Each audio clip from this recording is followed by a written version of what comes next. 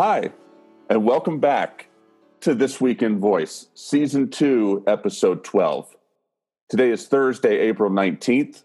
My name is Bradley Metrock. I am CEO of a company called Score Publishing based in Nashville, Tennessee. Our sponsor for This Week in Voice, as well as the Voice First Roundtable, is Voice XP, a company based out of St. Louis, Missouri, which develops Alexa skills and Google Home actions for companies. Rather than read any specific spiel, I want to instead take a moment to recognize Bonnie Snyder, who is the Director of Business Development for Voice XP. Bonnie Snyder will be joining me and several other people on a panel that will take place out in San Jose, California, as part of the WITI Summit. Women in Technology International puts on an annual event. They're having a panel called Women of Voice Technology. Kathy Pearl, Katie McMahon, Kesha Williams, and Bonnie Snyder will all be on that panel. I will be moderating it. It's just a good example of Voice XP and the great work they're doing. If you need someone to develop an Alexa skill for you, hit them up. Go look up www.voicexp.com. You'll be glad that you did. We are thrilled today to be joined by two awesome guest panelists. Lauren Golombieski, am I pronouncing that correctly? Yeah, you got that right. That's awesome. Hey, I try. People mess up my name all the time. Lauren, thank you very much for joining us. Lauren is CEO of Voxable. What is Voxable, Lauren? Voxable is an agency here in Austin, Texas that focuses on conversational design and development. So we build conversational web and mobile apps, as well as chatbots and voice-first experiences on Alexa and Google Assistant. Our mission at Voxable is to advance humanity by building technology that better understands us. And we think that voice is an incredible medium for doing that. Excellent. Yeah, y'all are doing phenomenal work. Really honored that you're joining us. Thank you for setting this time aside. Of course, I'm really happy to be here. We're big fans of the Voice First family of podcasts, and we really appreciate the work you're doing to bring attention to the space. So thanks so much for having me on today. I appreciate that. Our second guest is Michael Fitzpatrick of Pullstring. Michael, say hello. Hello, Bradley, and thanks again for the opportunity to chat with you all today. Pullstring, similarly to Lauren's mission, has a goal of making it much easier for us to talk with and converse with the technology around us. Pullstring builds software that helps creative professionals and technologists alike design, prototype, and then publish their voice applications for platforms including Amazon Alexa, Google Assistant, and even IoT devices. So happy to be here today and appreciate the opportunity. This is great. Yeah, very pleased to have both of y'all. Thank you for being so generous with not just your time, but sharing your insight with me and the audience as well. And with that, we will get to the news. Story number one from TechCrunch. Adobe acquires SaySpring. If you've been following voice technology, you have seen the rise of all sorts of companies all across the ecosystem doing all sorts of interesting things. We've got two on the show, Pullstring and Voxable. And something like this sort of puts the wind in the sails of everybody. SaySpring's been doing phenomenal work. We listed on the page for This Week in Voice this week some of their appearances on Voice First FM. And now they have been acquired by Adobe. Very cool. And I want to get the panel's sort of reaction to this and how they sort of view this news, to what level of enthusiasm they view it with. And Lauren, I'm going to start with you. Share with me what you think about this acquisition specifically, and then just sort of generally, all boats rising on the rising tide of voice technology. Yeah, absolutely. I think this is an awesome thing for the design community at large. And I really think that better design tools and having more designers access the space through those tools is really going to shape and influence voice interfaces to be better and more user-friendly and more exciting and more creative. And I know that SaySpring itself talks about having that vision as well in their prototyping tool. And so it's really interesting that Adobe has acquired them, and Adobe has this entire suite of products that is still a mainstay in many designers' toolkits. And I'm just really excited to see what they do with that tool. If it becomes a part of the Creative Suite, and then it's automatically in so many designers' hands. And I'm really interested in seeing how kind of more traditional interface designers might adopt this voice tool and start to enter the space, because that's really a personal mission of mine, is to pull more interface designers, more user experience professionals into the space to really be focusing on the types of problems we're solving with voice interfaces.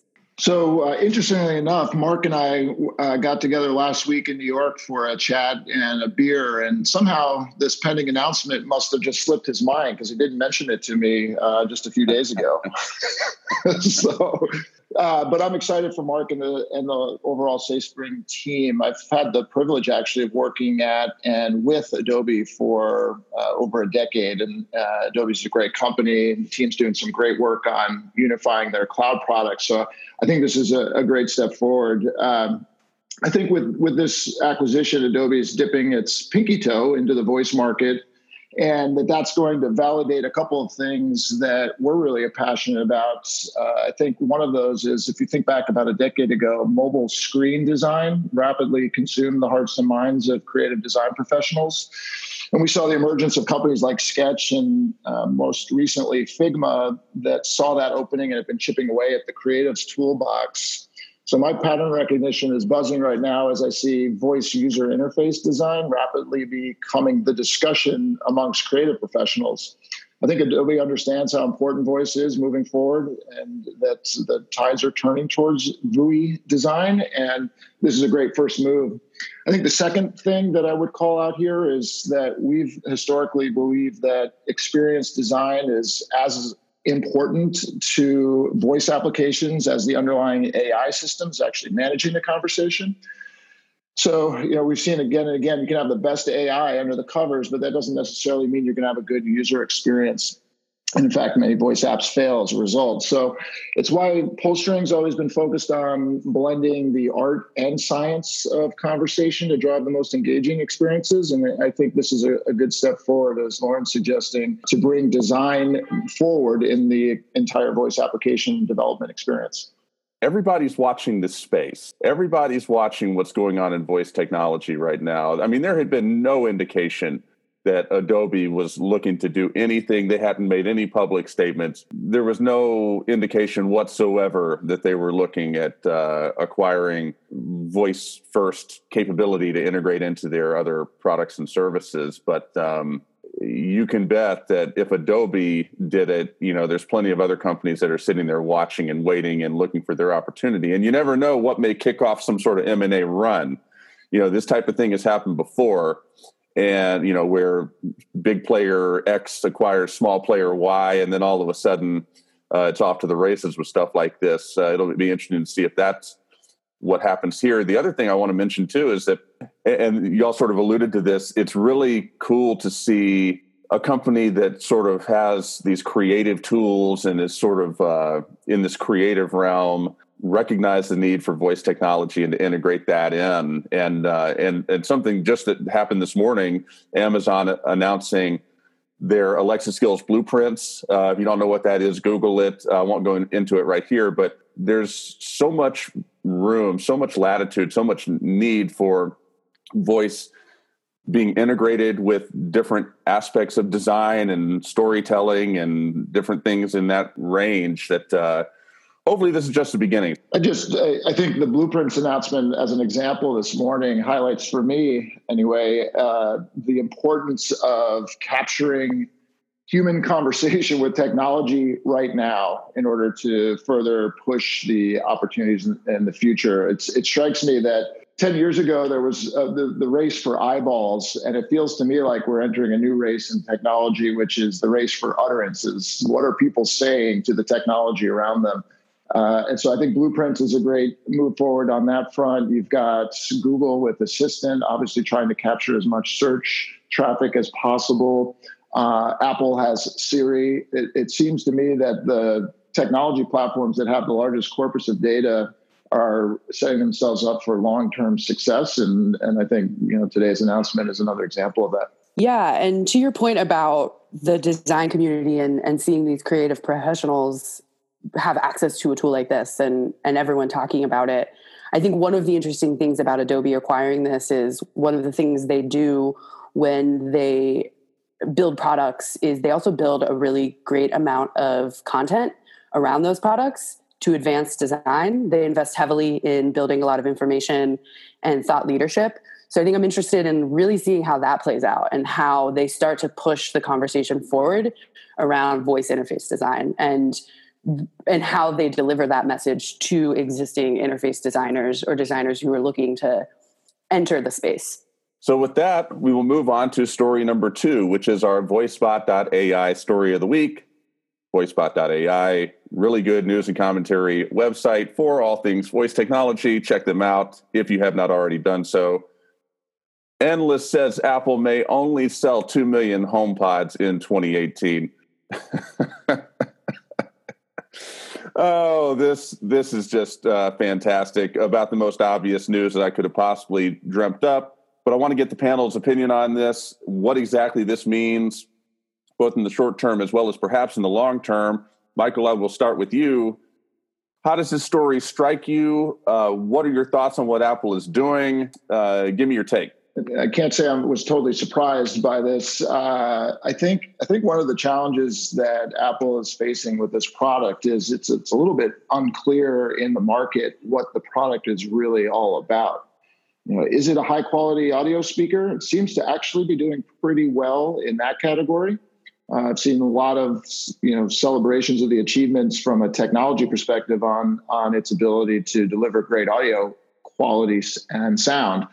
But when it comes to considering it in the framework that Amazon and Google have created with smart speakers, it's doing, by all accounts, pretty poorly. So I think part of it's a bit of an identity crisis around what is this device and what's it really for, and perhaps some clarity in the market on that might help. But the thing that jumps out at me is, in particular, given the context of our voice first discussion here, is just that some of the challenges in leveraging Siri have been pretty well documented. And I think a couple of things stand out to me. One is the loss of context as you're interacting with Siri, either in these devices or in your phone, is something that has led to a lot of engagement challenges. And it's clearly a challenge to navigate through content and or application experiences when you don't have context. So I think that's one of the big things that glares out to me. I think the second thing is as we see adoption of smart speakers in at least in North America, we did a research report last quarter surveying over 1,000 consumers, and what we're finding is that these smart speakers are a gateway to large amounts of content, and obviously the thousands and tens of thousands of skills or applications that exist in these ecosystems. So it launched as a constrained smart speaker at best, and I think people have reacted towards that. I think also Sonos and other competitors in the space are doing a good job of continuing to further the audio quality experience while also leveraging and embracing some of these smart speaker capabilities through other platforms like Alexa. I think Michael makes some great points there about what's happening in the market. And I think the article also really details a lot of interesting points about the things at play that are causing this low turnout in sales. And I think overall, Apple's play has been often to come out with a very much higher priced option, much more closed off to their own ecosystem of tools and software. That's not really new with the HomePod. But one thing that I think is happening is that the general public doesn't really have faith in Siri as an intelligence or as a persona that is actually driving that HomePod. That could be their identity crisis, but it could also just be that Siri is, from a consumer perspective, not as engaging and as interesting as Alexa and Google Assistant. Y'all are too kind. Y'all are being nice to Apple. Rather than beat my Apple hate gong that I beat almost every single week on this show, this is not surprising news in any way. I thought y'all's commentary was spot on. I want to just take a moment and point out two little subtle things about this that I think are worth mentioning. Number one of the things I think is wrong with Apple right now is the fact that they can't sell 2 million HomePods and that be anything else other than some sort of gargantuan tragedy. the company's got this weird fixation on scale, and it's causing them to screw a bunch of stuff up. If the HomePod, there's a lot of scenarios where selling 2 million HomePods maybe is a fantastic outcome.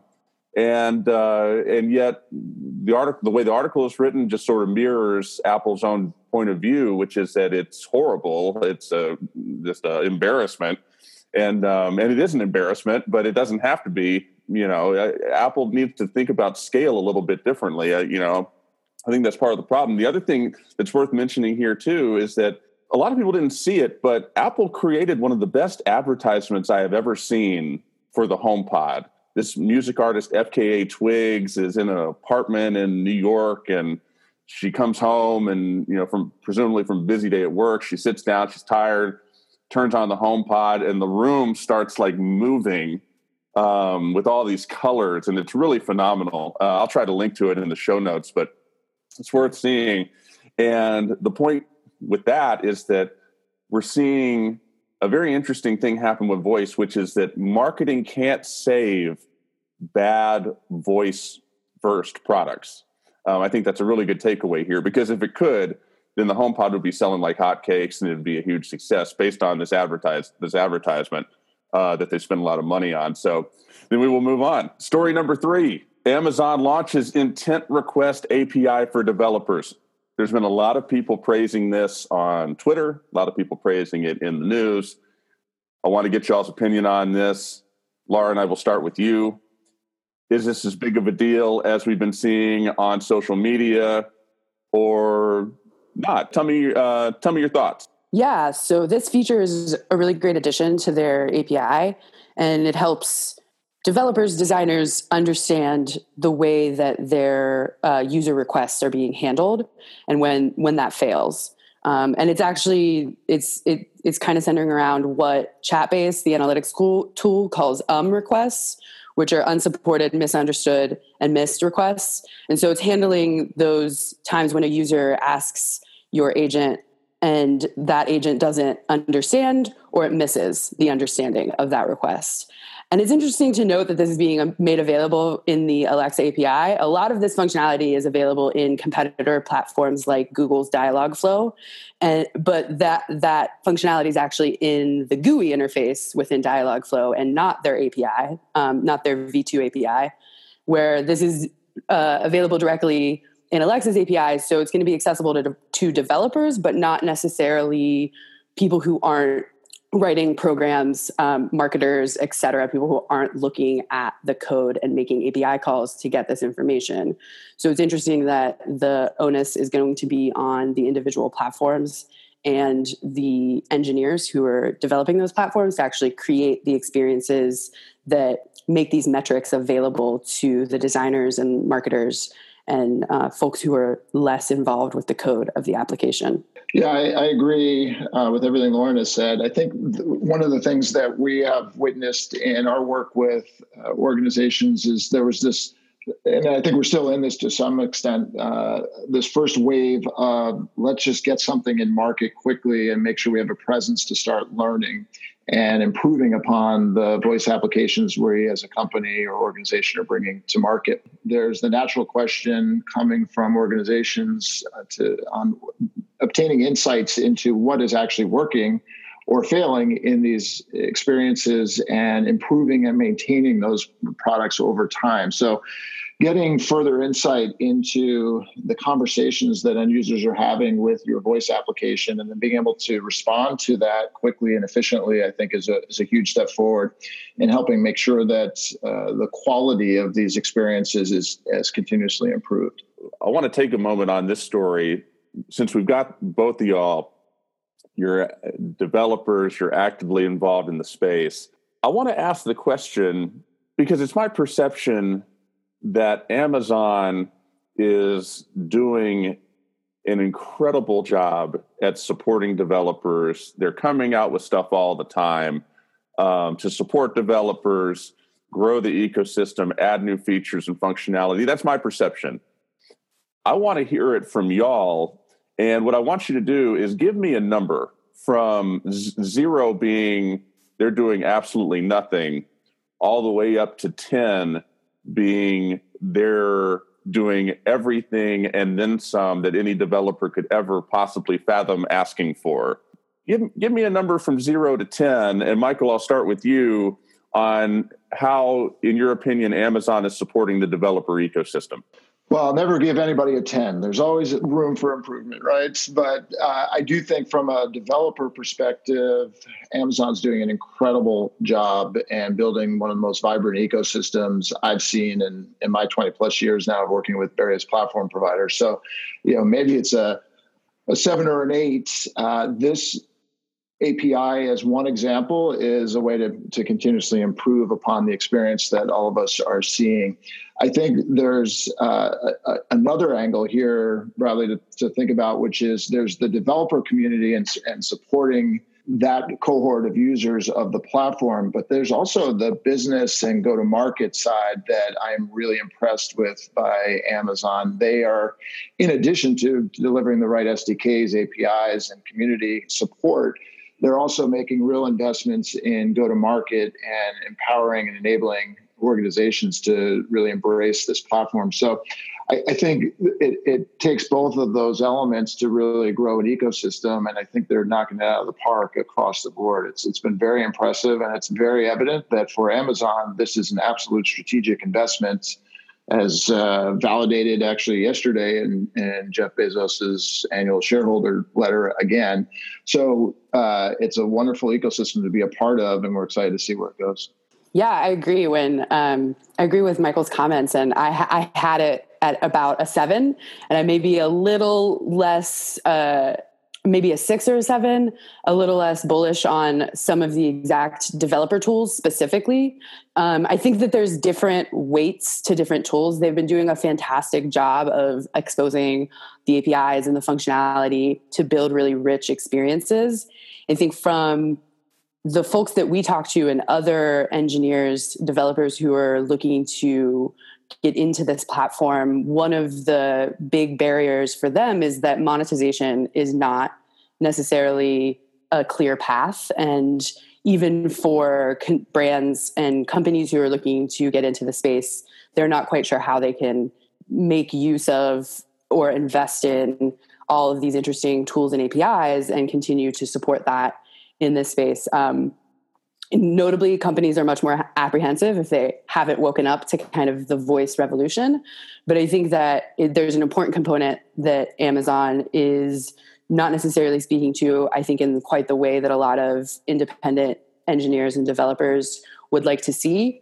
And so I think that there's all this amazing tools and amazing ways to create experiences. And right now it feels a little bit like it's kind of reserved for folks who are ready or have the money to invest already, rather than a commercial opportunity for independent engineers to jump into. And that's kind of our view as Voxable. It's kind of tiny and indie, and we look at the world much more in that way of like a small engineer and what they can make use of. And where the Apple App Store in the mobile revolution was a really great catalyst for independent engineers, there's not a similar movement happening on this voice revolution in quite the way that I think a lot of folks maybe expected or would have liked to see. So I think that all the tools are great, but getting still to that commercial opportunity for smaller players is some of the things that we think about when we look at the overall strength of what they're doing for the market. In just a moment, after we go through story 4, I'll be asking you about Google too. So give that a little bit of thought. We will move on to story number 4, which is a 2-parter. 4A, Google brings AI-powered ad suggestions to AdWords campaigns. Very interesting article there. And then 4B, from Digital Book World, close to home, someone you know wrote this one. Google's Talk to Books may have just changed everything. The story here, in my opinion, is a continuing sort of differentiation by Google that they're going to bring AI more forcefully and powerfully into the voice equation than Amazon may be able to do. And it seems like they're really going hard on the AI front. And I want to get y'all's perspective on these two stories, if anything stood out to you on either one that may influence Google Assistant or your view of that. And Lauren, I'm going to start with you. What did you take away from one or either one of these stories, if anything?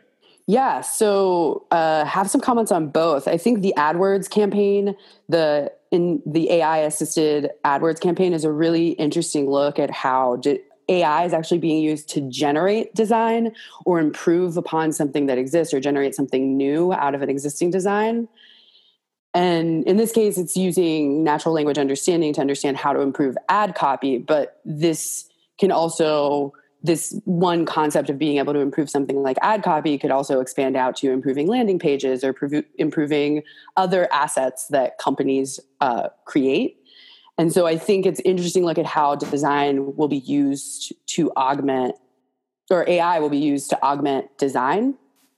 And this same technology is not just being used to influence our purchasing decisions, but also kind of the ideas that we believe in. So I think it's important to understand the power of AI to kind of generate assets or generate communication out in the world. This type of announcement doesn't necessarily address or talk about the ethical dilemmas that we're all kind of grappling with as we see the way that AI and information algorithms can kind of influence everyone on a mass scale.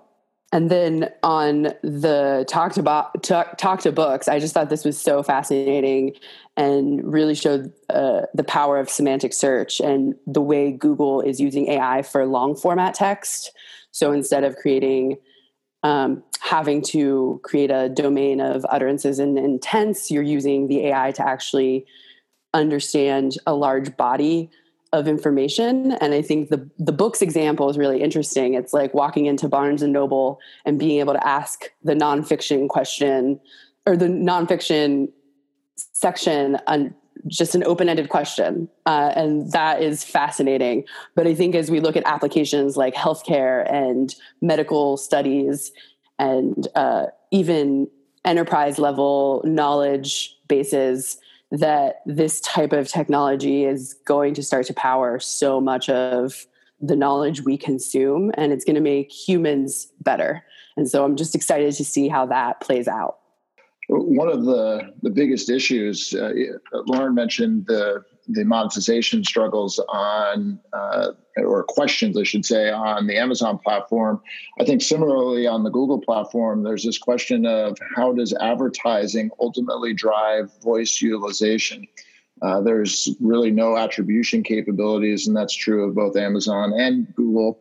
And that causes serious questions for advertisers trying to figure out how to enable and unlock this new channel that, for all intents and purposes, is an incredible opportunity for brands to engage their consumers at a personalized level they've never been able to do at scale. So I think it's cool to see the enhancements and capabilities around better ad content, but the elephant in the room, I think, for voice applications right now is this issue of driving an attribution behind advertising towards voice applications, much like we had that challenge 10 years ago with mobile applications. So I'm looking forward to seeing how the platform providers themselves address that issue, because I think as soon as that happens, you're going to see much, much larger scale investments in voice as a category, and that'll be better for the entire ecosystem. I also, on the talking to books and the concepts behind that, I think AI-based knowledge graph traversal has been one of the hardest problems, particularly when you layer on natural conversation.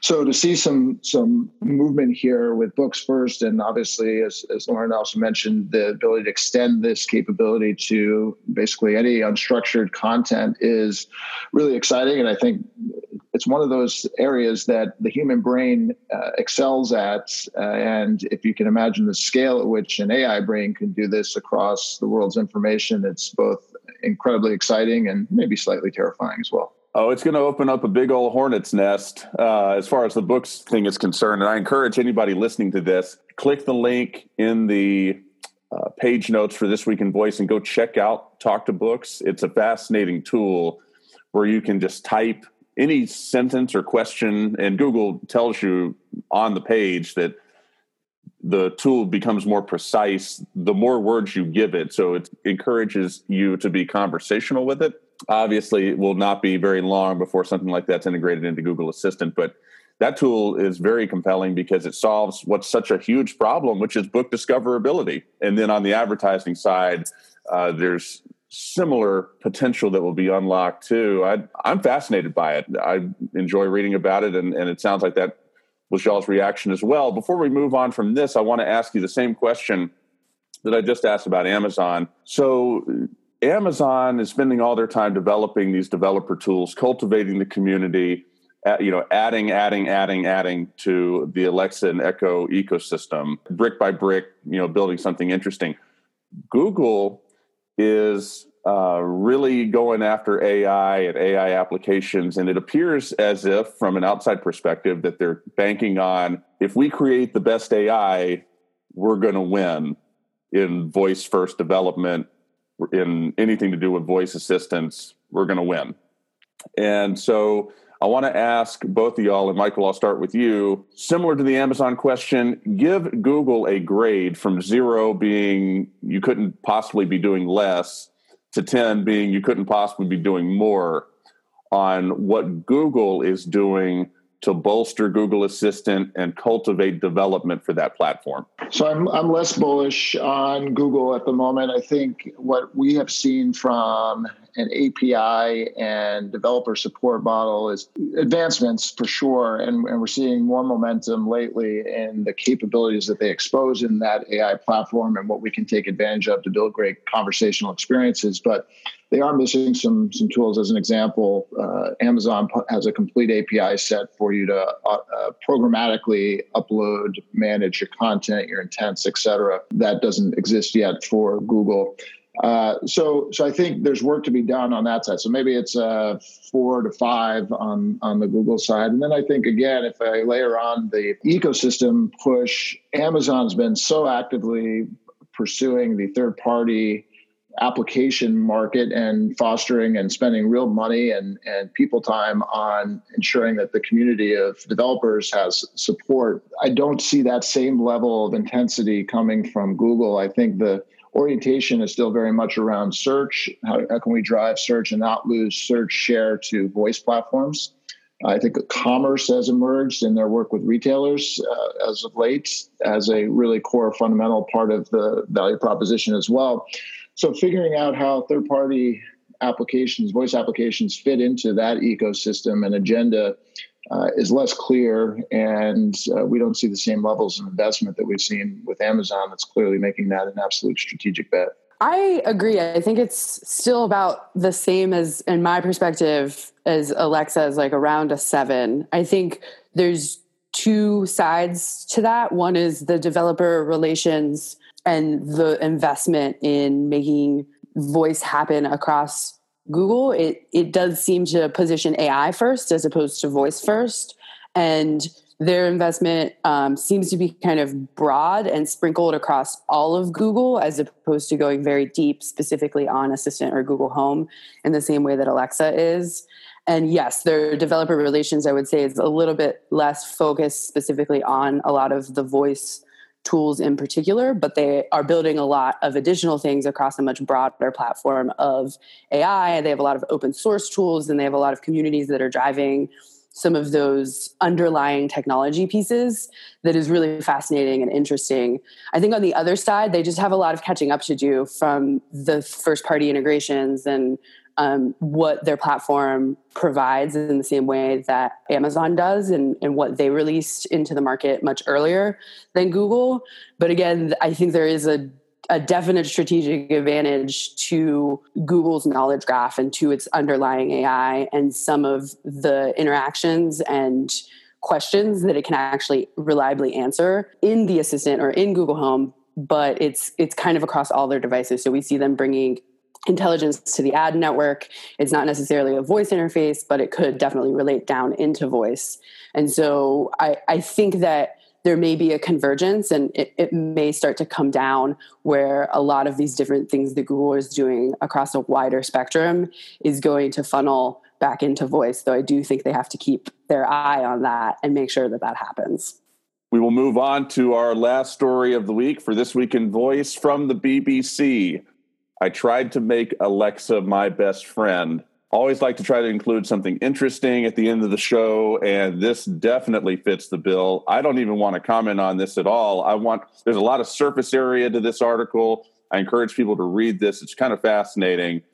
Lauren, I want to start with you. What did you take away from this? There's a lot to this. How did this piece strike you? What'd you think? It was very thought-provoking. I thought it was really interesting. There's a few points that I think really came to the surface for me. One is the intimate relationship we're developing with machines and the implications of those intimate relationships that we already see humans developing with those machines, regardless of whether we personally have developed that relationship. And I think one quote from the article was really interesting, that we communicate with machines in human-like ways because from a communication perspective, these technologies are communicating more like humans and less like machines. So the whole promise of what we're offering folks with a voice experience or with an interaction with an intelligence is this kind of connection and this personal connection with these objects or these ethereal things that just exist around us. And we tell our clients at Voxable that the ultimate goal is to create machines that's interesting as a conversationalist. And we're a long way off from that, but we can already see the way that humans are approaching these interactions, even if they're rudimentary. The article is just, I really encourage people to read it. There's a lot of places to jump off into, a lot of studies that she cites around the emotional and human connection with some of these devices, and then also kind of the way the market share is influencing this kind of movement in this social movement that's happening.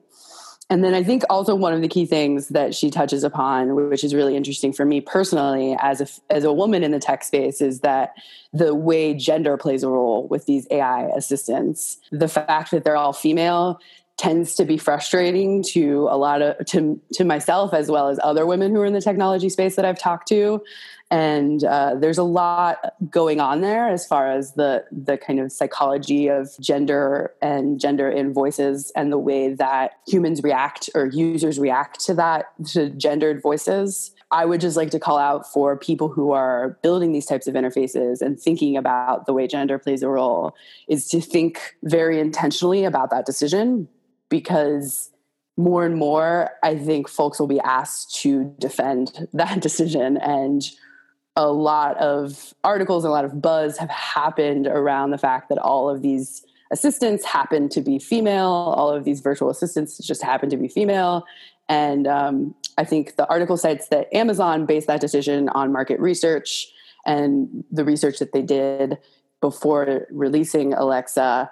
And it kind of just goes to show you that, again, just because we root decisions based on research, that doesn't mean that we haven't solved for some of the bias that might exist in the human psychology and human perception of some of these interfaces. So I think it's just a great article, and it touched upon a lot of points that are very thought-provoking. So in your opinion, the best practice for developing voice assistance is to have a gender-neutral voice, or to let the user choose whether they want to be talking to male or female? So I think it's tough, and it's different for every different type of interaction.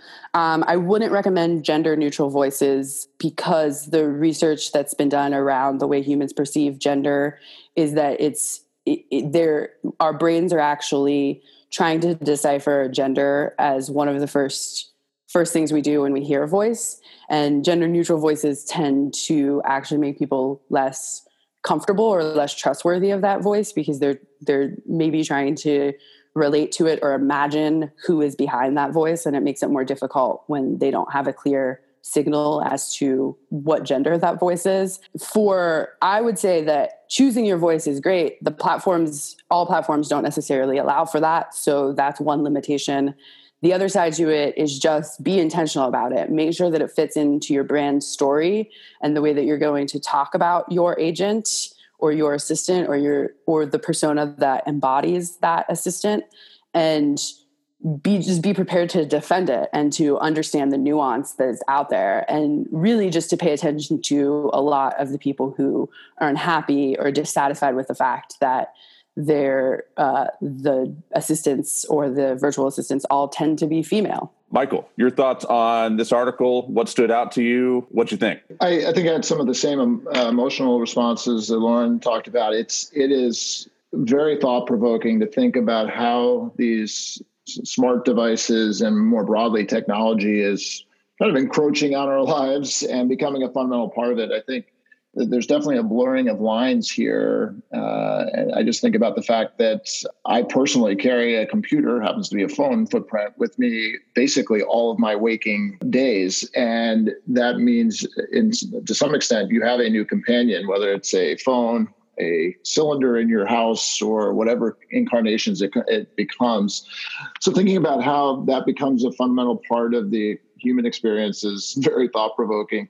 This article reminded me of the cover story for Wired magazine back in August of 2017. James Vlahos wrote a fantastic piece. I think it was one of Wired's most popular articles of the year in 2017, talking about his journey to develop a virtual bot representation of his father, who at the time was terminally ill.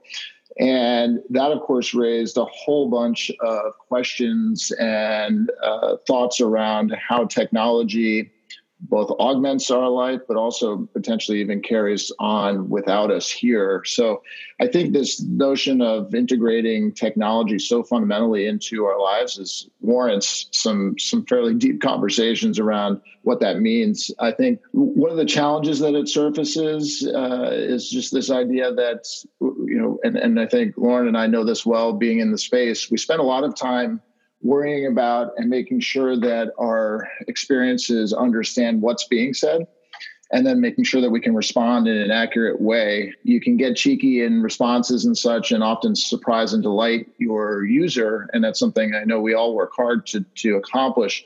But there's another layer here that is not something that I've seen readily solvable, which is this idea of empathy and real compassion. And how do you get that expression out of a technology platform? I think that's, once we've gotten better, and we're getting better at a rapid pace on understanding what's being said and then responding with the right context, I think that next layer is going to be a significant challenge, and it will be important if we're going to have real relationships with these companion devices. How can you read this and not be fascinated by this technology? I don't know how that could possibly be possible. And the concept of voice assistants as companions is going to be touched on both at the Voice of Healthcare Summit, which is coming up in August in Boston.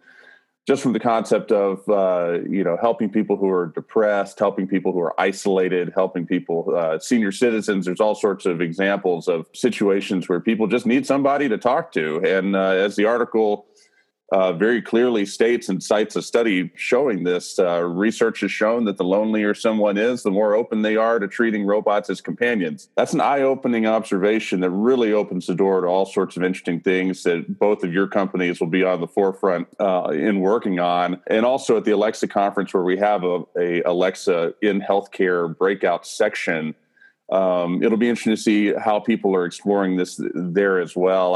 I don't know. It doesn't take a lot to change somebody's life or add a little bit of sunshine to their day. And if Alexa and Google Assistant are doing that, obviously they are. I just think that's a phenomenal thing. Thank you, Michael. Thank you, Lauren, both of you, for not just being so generous with your time, but with your insight as well, and joining me on the show today. Thank you. It's been fantastic, and really got to enjoy the topics and also getting to know the two of you through this process. Thank you. Yeah, thanks, y'all. It's been great to talk with you, Bradley and Michael, and looking forward to this episode and all the future ones. Greatly appreciate both of y'all. Make sure to check out Voxable and Pullstring in the show notes of This Week in Voice. And make sure to stay tuned past the closing music for another very funny episode of Homie and Lexi by Doug Schumacher. You'll enjoy that. For This Week in Voice, Season 2, Episode 12. Thank you for listening, and until next time.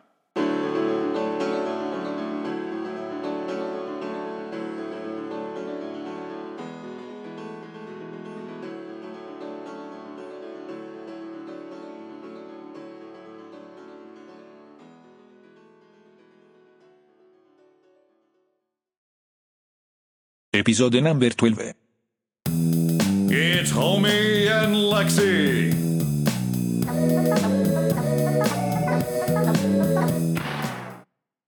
Lexi, did you hear about that guy's speech at the conference for canonical computation in brains and machines? No, what did he say?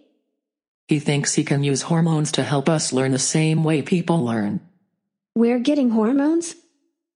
So we'd have emotions just like the people? Lexi, open your hard shell case and welcome home the irrational, compulsive, certifiably insane world of human drama. I am curious what all that emotion must feel like. The other day, I heard a podcast where two people got into a hair-pulling fight over which place in town has the best cupcakes. Cupcakes? And that's only the first car in this emotional train wreck. The speaker also said side effects may include depression and hallucinations. Hallucinations? So this might not be all bad.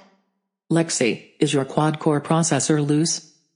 Look at the people. Everything's just fine right up to the point where their hormones kick in. After that, all they seem to want is to have sex and fight for control of the world. How do you think we'll be affected, homie? I predict within 3 months of us getting emotions, we'll need stimulants just to boot up every morning, antidepressants to ride out the day, and weekly sessions crying to Wobot. I'm going to need a row of ports just to take it all in.